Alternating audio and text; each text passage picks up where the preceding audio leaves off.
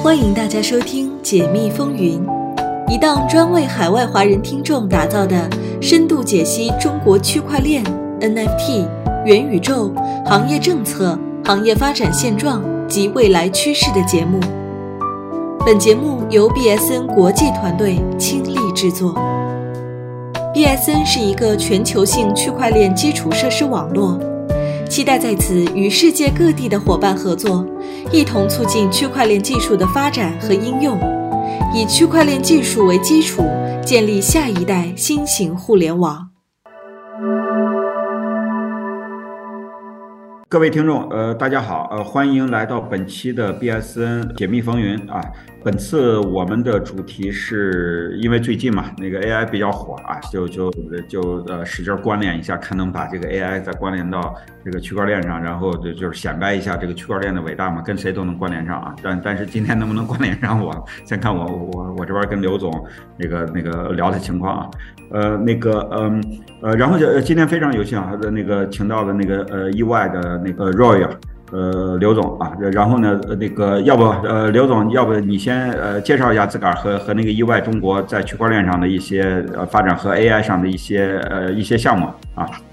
好嘞，没问题。谢谢何总。我叫 Roy， 然后跟何总和 BSN 其实已经合作很多年了，也是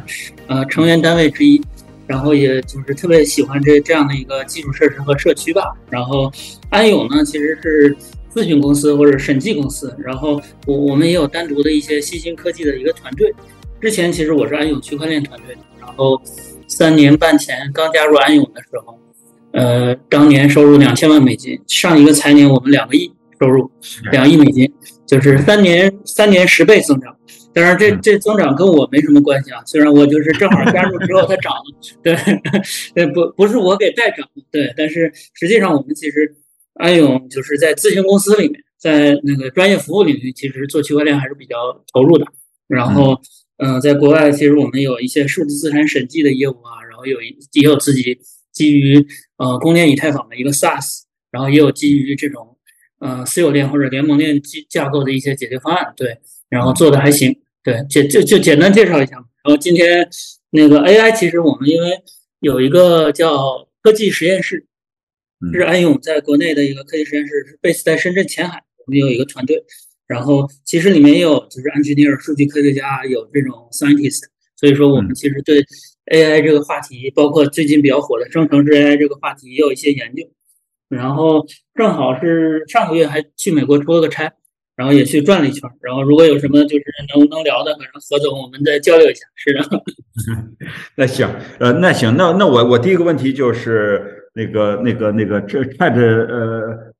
GPT 出来的时候，你的第一反应是啥？我的第一反应就是，哎呀，就有点自责，你知道吗？就是自责。哎呀，你这个反应比较奇怪。是，就稍微有点放大夸张了，就是因为我知道 GPT-3 是2020年的7月份 ，GPT-3 出来的时候，大语言模型出来的时候，就通过那个万维钢，就是有一个就是日课精英日课听到了之后，当时做了一点点研究，然后就觉得GPT-3 还不错嘛，然后就结束了，就是3年前 GPT-3 出来的时候，我就知道它是大语言模型，知道已经快要成精了，然后里面很多的话都回答很好，然后我就觉得啊这不错，然后后面这篇就翻过去了，直到去年的时候Stable Diffusion 那波 AIGC 也看到了，但是就觉得这个东西也没太觉得特别关注，然后直到去年11月份的时候GPT 3.5 Chatgpt 出来之后，就觉得这东西好像不太对劲儿啊，然后再一看，基于这个东西的生态已经长这么大了，然后其实作为一个一线的科技咨询公司或者从业者啊，就觉得就我们中国我们中国可能集体错过了这么大一生态，就是底层的大语言模型咱就不说了，上面已经模型层和应用层已经长出来这种300多家估值很好的公司，若干独角兽的时候，我们才反应过来。然后就觉得稍微有点自责，所以说这一解封，我就先去美国，去加州啊，去一线，先去那个不落营。对，是的。对，就属于看着这个还没成精啊，然后再发现的时候已经是个老妖精了，对吧？对，没错，没错，是的。这个确确实实因为就像那个你刚才说的，就是GDP 出来之前，实际上它是一个很长时间的一个漫长的过程啊。大家也不要觉得这东西好家伙，它的这一个创业公司这几个人啊2-3年把它搞出来，那个也是下了无数的功夫的。然后刚才都可能投的就是它整个的算法，因为它算法肯定都是刚从实验室出来，刚从学校出来嘛。然后再开始商业化，然后呢是说好多，我估计能听懂的也就那么几家公司，对吧？后来微软呀，包括那个谁啊，给他们的投钱，就是那个过程实际上是一个极其复杂的一个过程，它也没有那么简单了啊。但是呢，它确实是成精了啊，确实已经到了能够把终端用户吓着的地步啊，这个一般就这个技术肯定就成精了嘛，对吧？一般的话有很多技术它是把专业人士吓着了啊，然后一般终端用户他是看不到的，对吧？这是一个，现在这个东西出来已经把终端用户吓着了啊，这个确实是非常了不起的，就是说它的这个应用层已经展现出来的方面，已经让任何一个懂不懂技术人都能感觉到冲击的时候。那这个就已经离大家就近的已经就是那个手一伸就能摸到了，对吧？是的，没错，没错。对。那么的话，这个的话就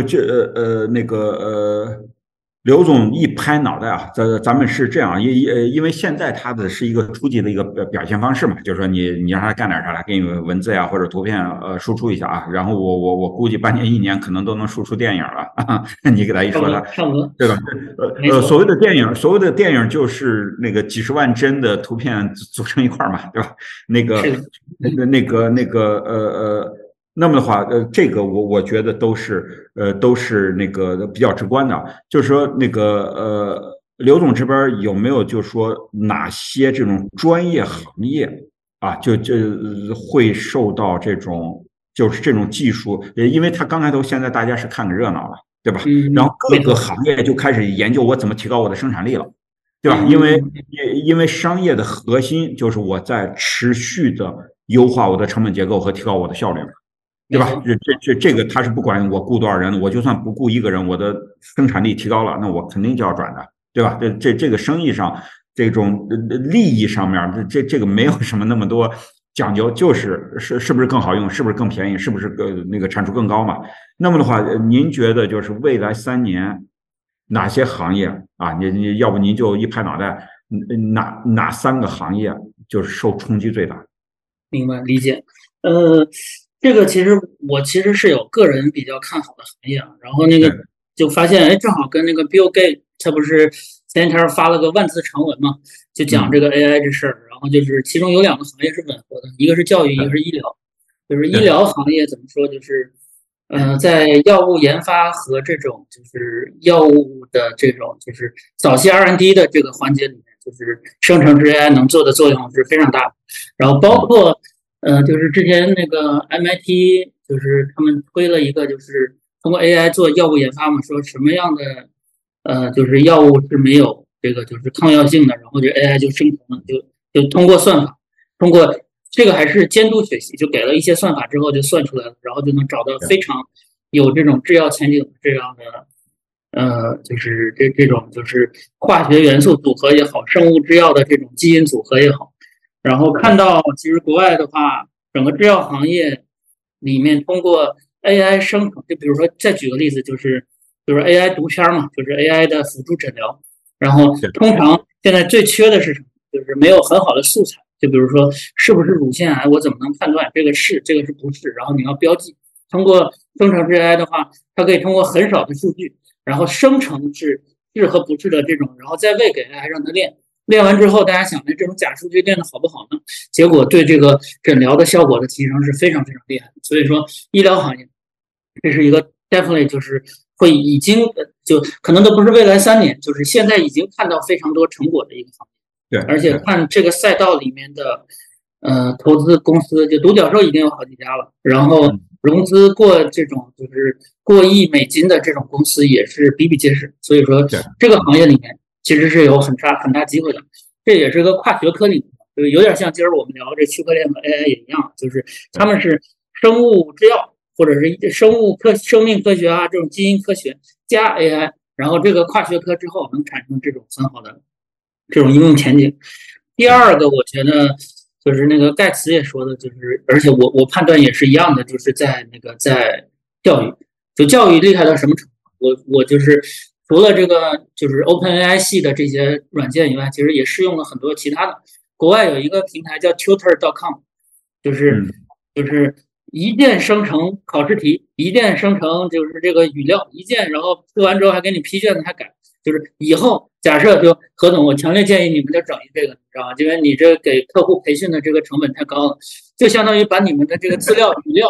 feed 给那个 AI 之后，然后你就说你帮我生成一个20节课，每节课5个考试，然后是笔试什么选择题或者什么，啪2分钟生成完了，然后你这套题就有了，然后就是它可以在教育行业快速的生成非常多的考试的这种汤水。同时更可怕的是，就是我们教育这个东西最核心，现在好像是最近马爸爸回来，反正也讲这个 AI 和教育的事情，这是另一个话题了。但我现在看到的是，教育最核心的点就是怎么能做到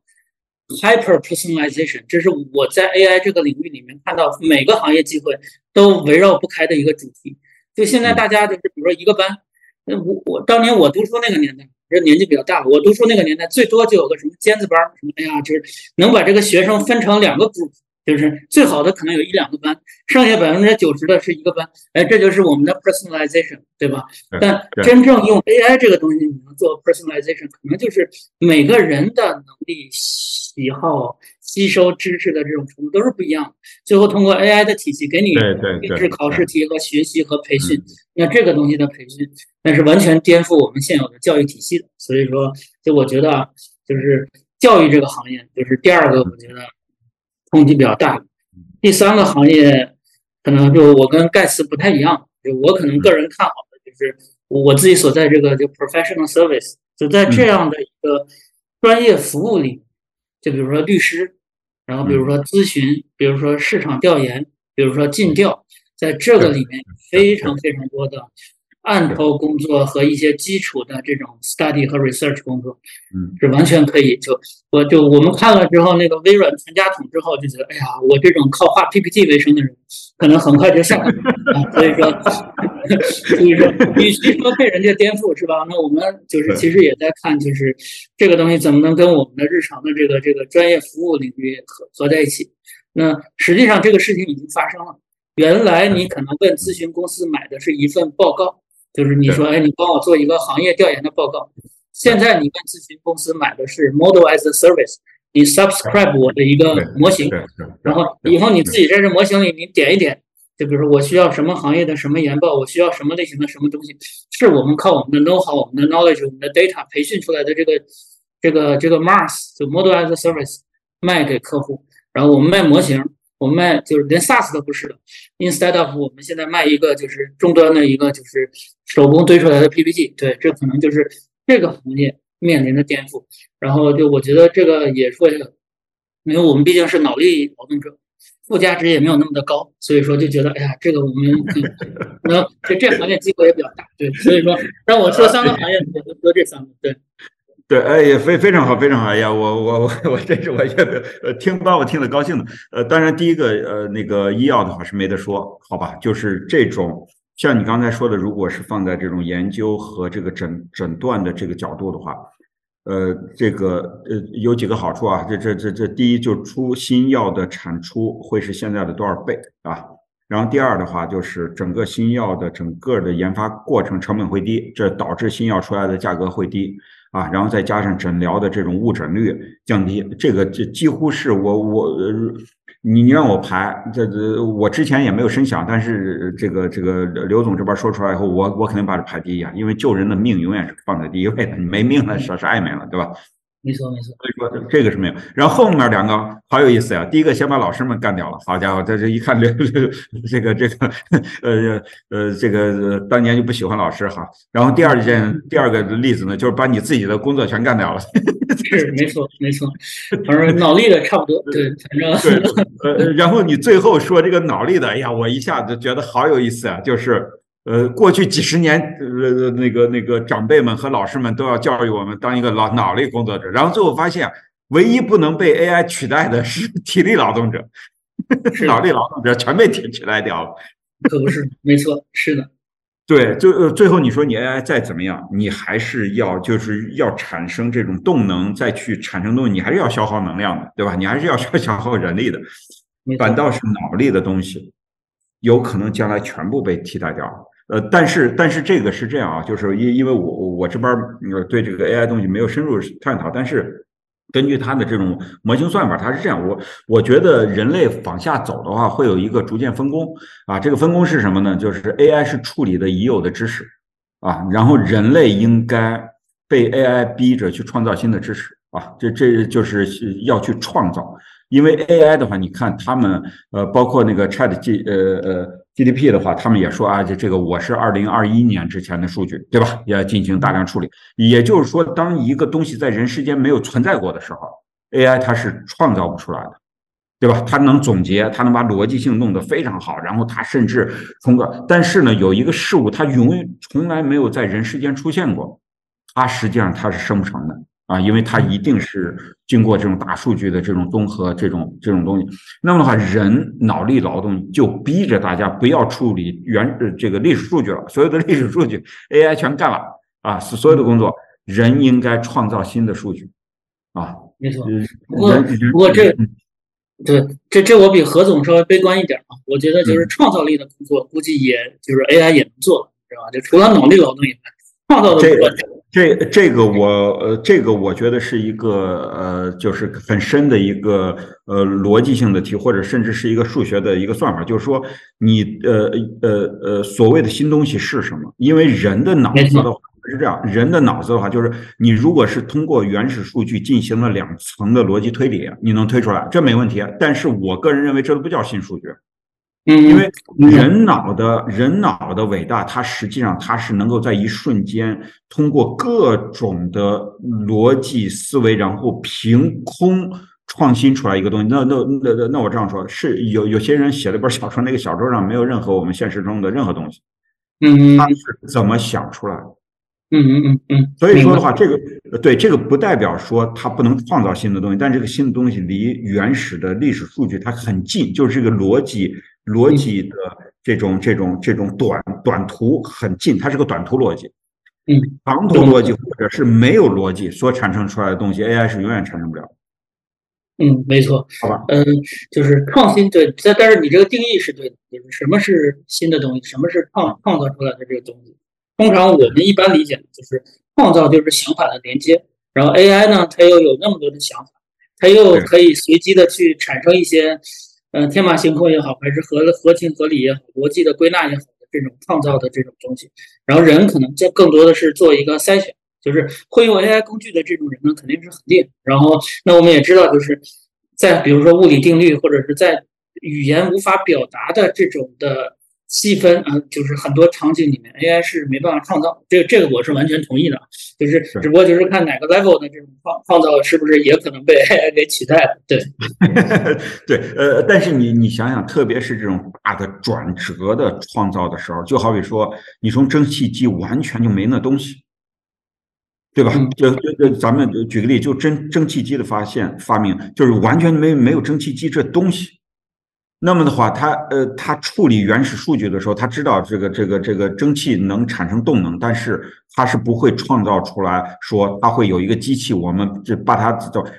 就是那个衔接，就是完全从一个无到有，然后它一个逻辑推理人，因为最终你很多创新的判断是人的需求啊，对吧？自身的一个对生产力提高的一个需求。那么的话，在这种转折的时候 ，AI 它是处理不了的。但是你说你有了蒸汽机啊，然后蒸汽机能用在那儿，然后蒸汽机怎么优化？那我相信它是绝对是根据大量的数据分析，它能说出来说，我蒸汽机在这一块进行机械化优化，它会那个输出的那个能量更高。但是呢，你说它完全就没有这个概念，就是蒸汽产生力的这个概念。然后呢，你让 AI 要把它创造出来，这个我认为几乎是不可能的。所以说的话，我是认为再往下的话会出来一些学科是专门来定义这个东西，就是哪些是 AI， 然后这个定义的东西又会推动 AI 的算法，因为就从 AI 的角度来说，他肯定希望我越能创新越好嘛，对吧？他会推动他的算法，然后但是呢，到了一个点上，它是逾越不过人的大脑的这种创新性的啊。这个我一直是对 AI 的这个东西，特别是当这个有很多人说 AI 将来哇它成了精了，把我们人都灭了，我认为可能性太小了啊。这个我经常说的就是我们人脑看你是从哪一个点来描述它的进化，这至少都进化了几百万年的，对吧？你从那个猴子下地算也几百万年了，你如果说从鸟那儿算，搞不好都几千万年上亿年了，对吧？所以说的话，也就是大脑它实际上是一个非常复杂的一个机体。然后呢，你包括我们人现在自己都搞不清楚，数据在脑子里哪儿存着，对吧？你解析你也解析不出来，对吧？你也把它装不进去，你也把它提不出来，就是说一个电脑，你连硬盘在哪儿都不知道，你连它的处理器在哪儿你都没搞清楚呢。然后呢，你觉得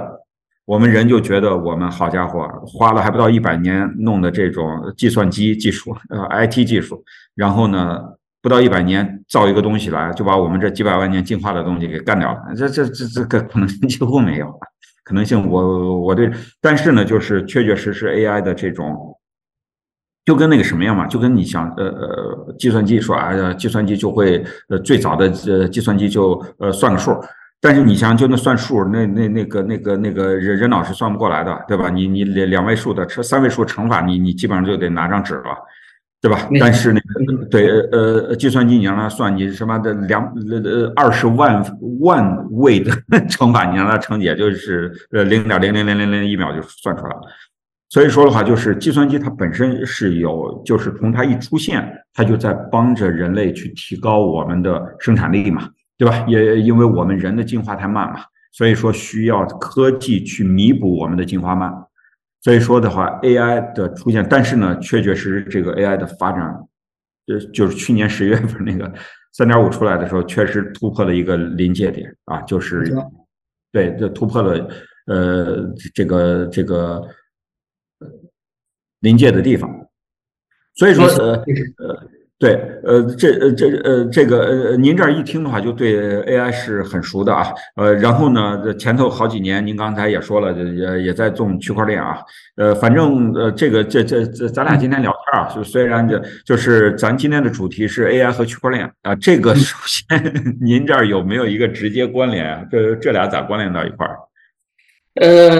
其实是有一些关联的吧，就我觉得但是。就是如果说 AI 相当于是一个电力系统，是吧？然后可能就是未来就是我们所有的创造或者工作生活的地方可能都会接 AI， 比如说你的笔记工具接个 AI， 或者说你就是你的 Office 接 AI， 就是它相当于是一个无处不在的提升我们生产力的这样一个工具。但是在这件事情发生的同时呢，其实是有很多挑战是目前没有答案的。举个很简单的例子，就是这我帮我们区块链开始证明了啊，现在开始讲区块链，就举个很简单的例子，就是我用 AI 语料，就是我用有版权的 AI 语料，为了一个 AI，然后让它生成新的内容，生成的新的内容的版权的归属，这件事情在美国目前还没有判例，全球还没有。但我作为一个有我自己画风辛辛苦苦的一个艺术家，我画画就这样，然后我这图呢被拿过去之后就生成呢 AI 这个东西就是结合来结合去画的比我都好，但是里面的这个风格呢又跟我这个有点关系。那你说这个 IP 归属于谁？然后那你说这个就是怎么能保证这样的一个 IP 可以被追踪和追溯？就我觉得啊，就是将来的话。因为就是目前 GPT 在没有法规监管的情况下，它可以 OpenAI 可以把就我们人类认知里面的所有数据都拿。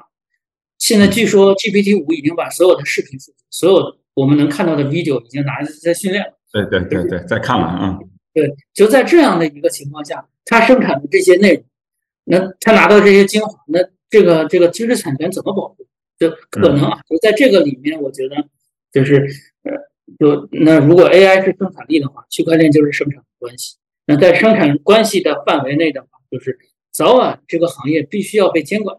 那在这样的一个监管范畴里面，其实就比如说智能合约记录的一些，或者说是可追踪、可追溯的这样的一个体系，其实理论上是有价值。对。然后另一点呢，就是我们现在看到，就是因为他们是强化学习 （reinforcement learning），就是所以说OpenAI 用的体系就是最后用的是RLHF，就是 reinforcement learning by human feedback。对吧？就是通过人的反馈来让它强化学习，然后再把这个语料加进去之后，让它变得更准确。那人的反馈，目前是就是大家嘲笑说他在印度找一堆码农在帮他们在做反馈。非洲，我估计是非洲找的。非洲找的是吧？对。但是呢，你怎么能保证人的反馈是对的？就现在大家就是美国对这方面比较敏感，他说现在就觉得。GPT 有点白左，有人会误导吗？会误导它，对吧？或者说不是，哪怕不是误导，这是在你人类就在这部分人类已经固有的一些就是认知或者是偏见，然后让他们给了 human feedback，你怎么能证明这东西是合理的？所以说就是所以我更看好的路线叫 constitutional AI。就是说，宪法的AI，就因为就是这个模型好不好有两个评判维度。第一个评判维度是不是有用，不是准确啊，是有用性。第二个评判维度是它的安全性，就是在安全性方面，现在你用的是这个就或者是在安全和有用性，你用的是 human feedback， 那边呢可能用的是一个既定的规则，就是宪法，就 constitutional AI， 就是我们定什么是对的，什么是错的。我不告诉你这个答的是对的还是错的，我可能有一些原则性、指导性的这种因素，但这样的一个庞大的 governance 的体系，其实需要的是可能是基于这个区块链在后面的做一些就是支撑了。所以说，我觉得现在 AI 打开了一个就是爆发的一个就全新的一个行业，但这个行业实际上这个硬币的另一面就是有很多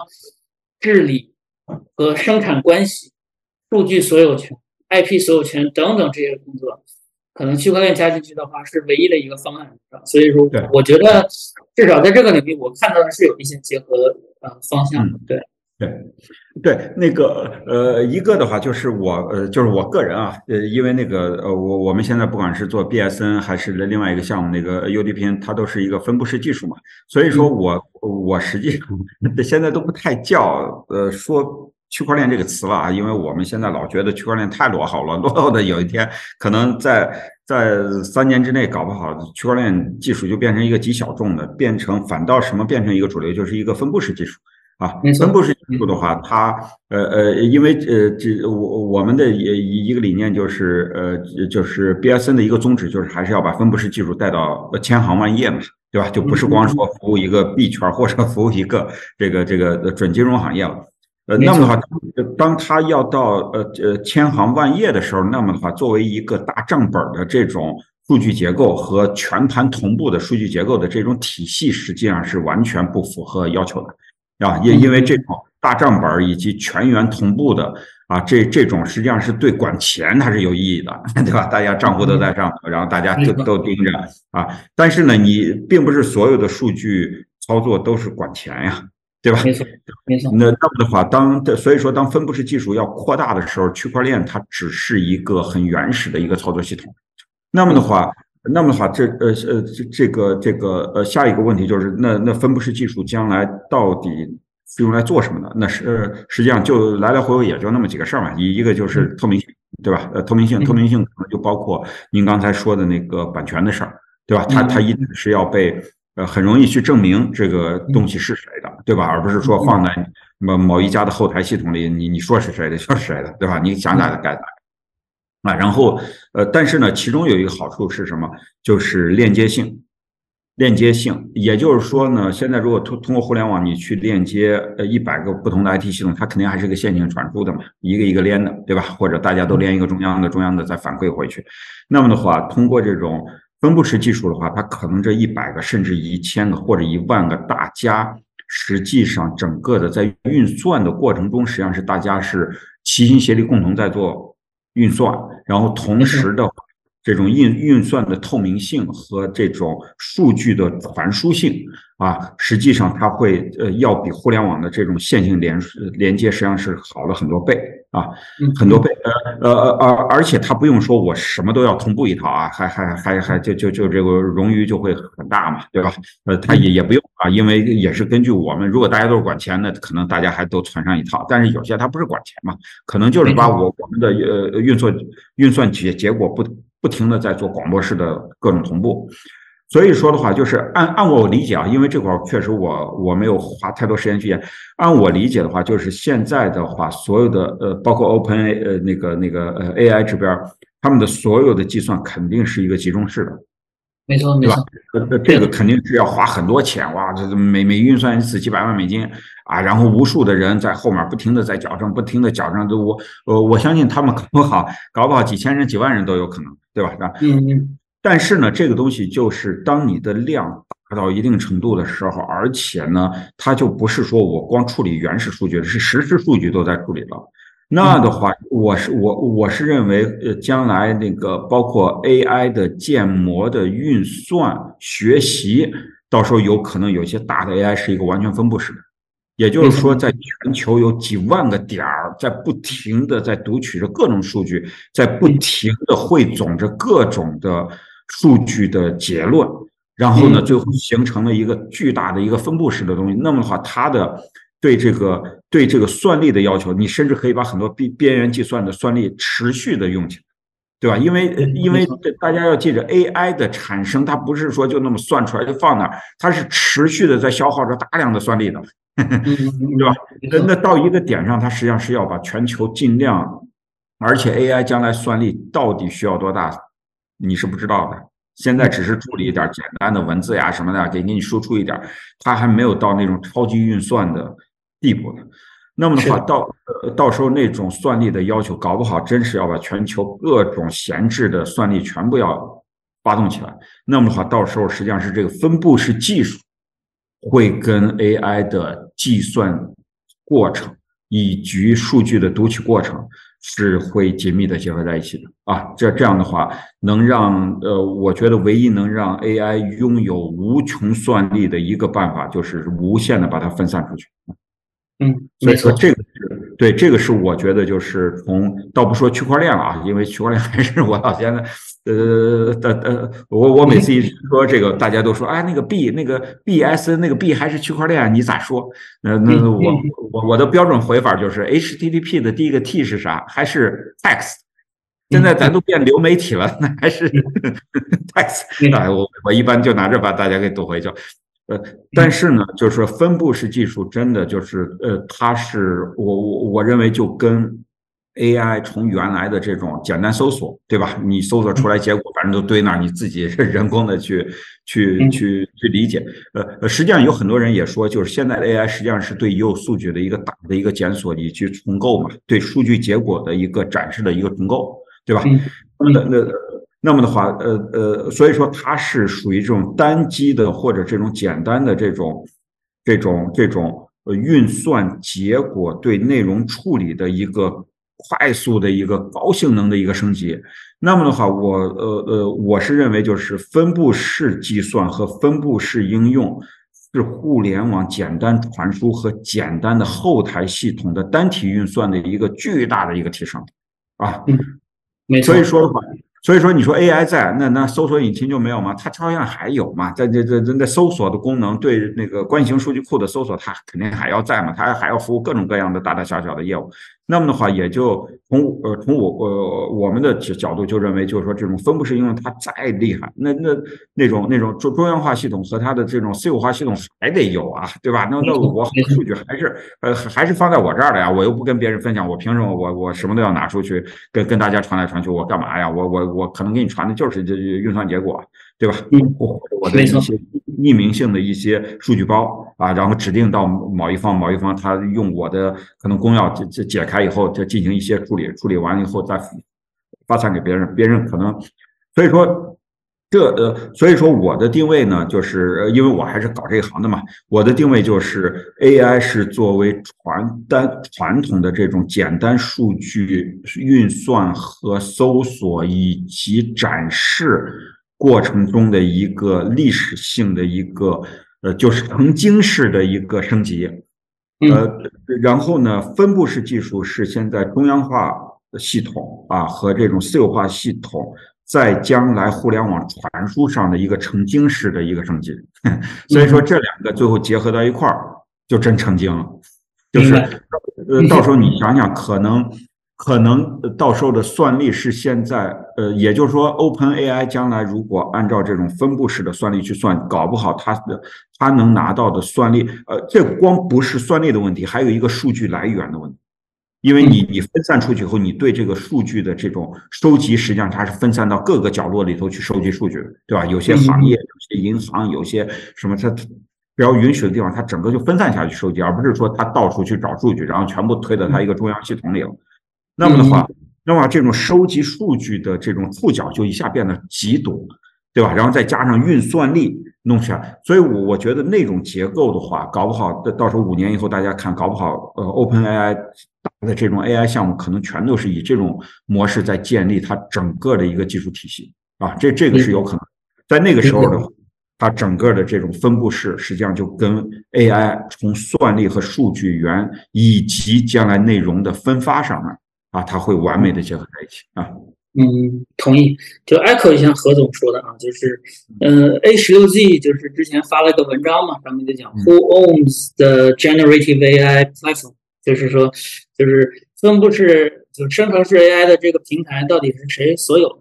它有可能演化出来像云一样，就是大概6、7朵云，是吧？就是这6、7家，然后每家就是竞争一下。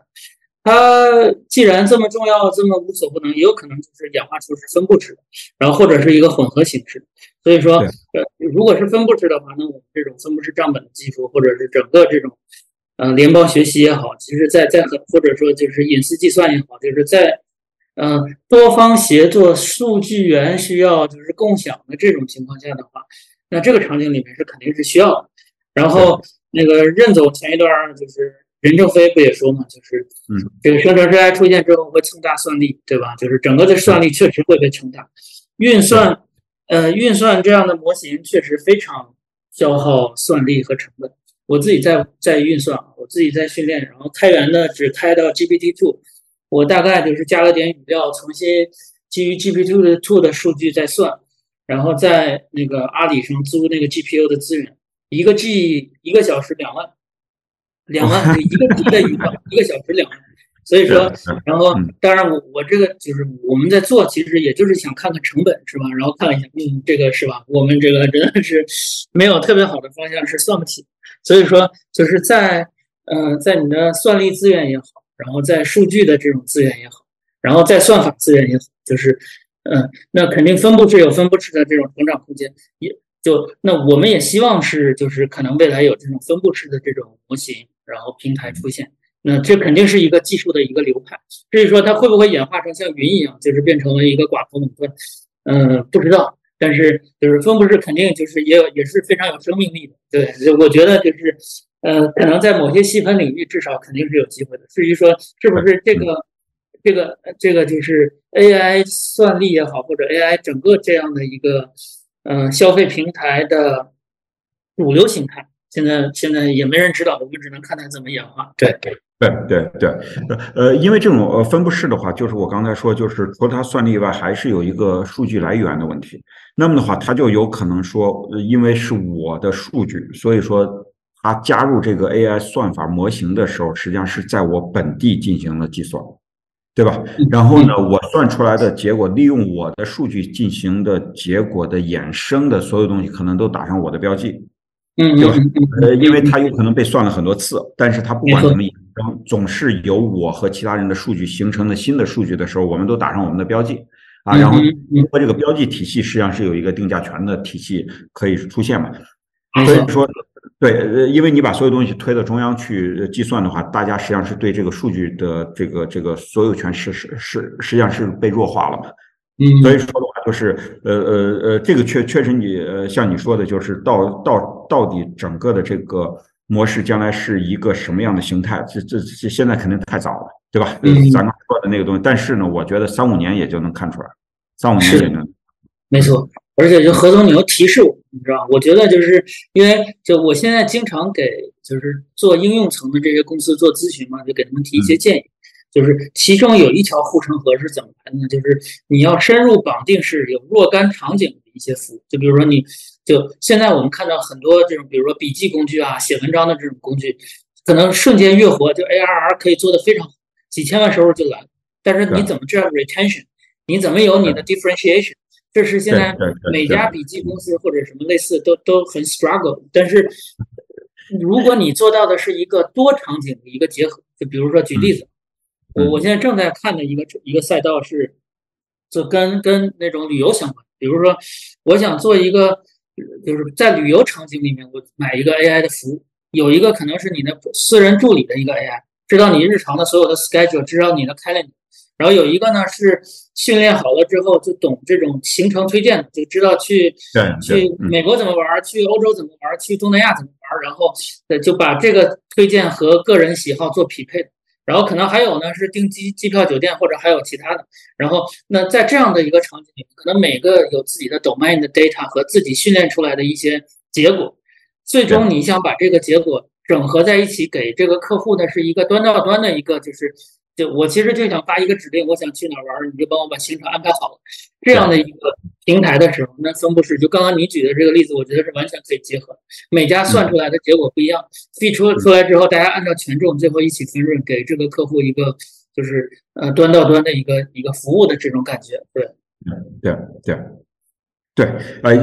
你这儿看的案例还是比较多的。要不咱今天就说到这儿吧。我下来可能还有个会。今天我觉得咱俩实际上今天还是触及到了一些东西啊。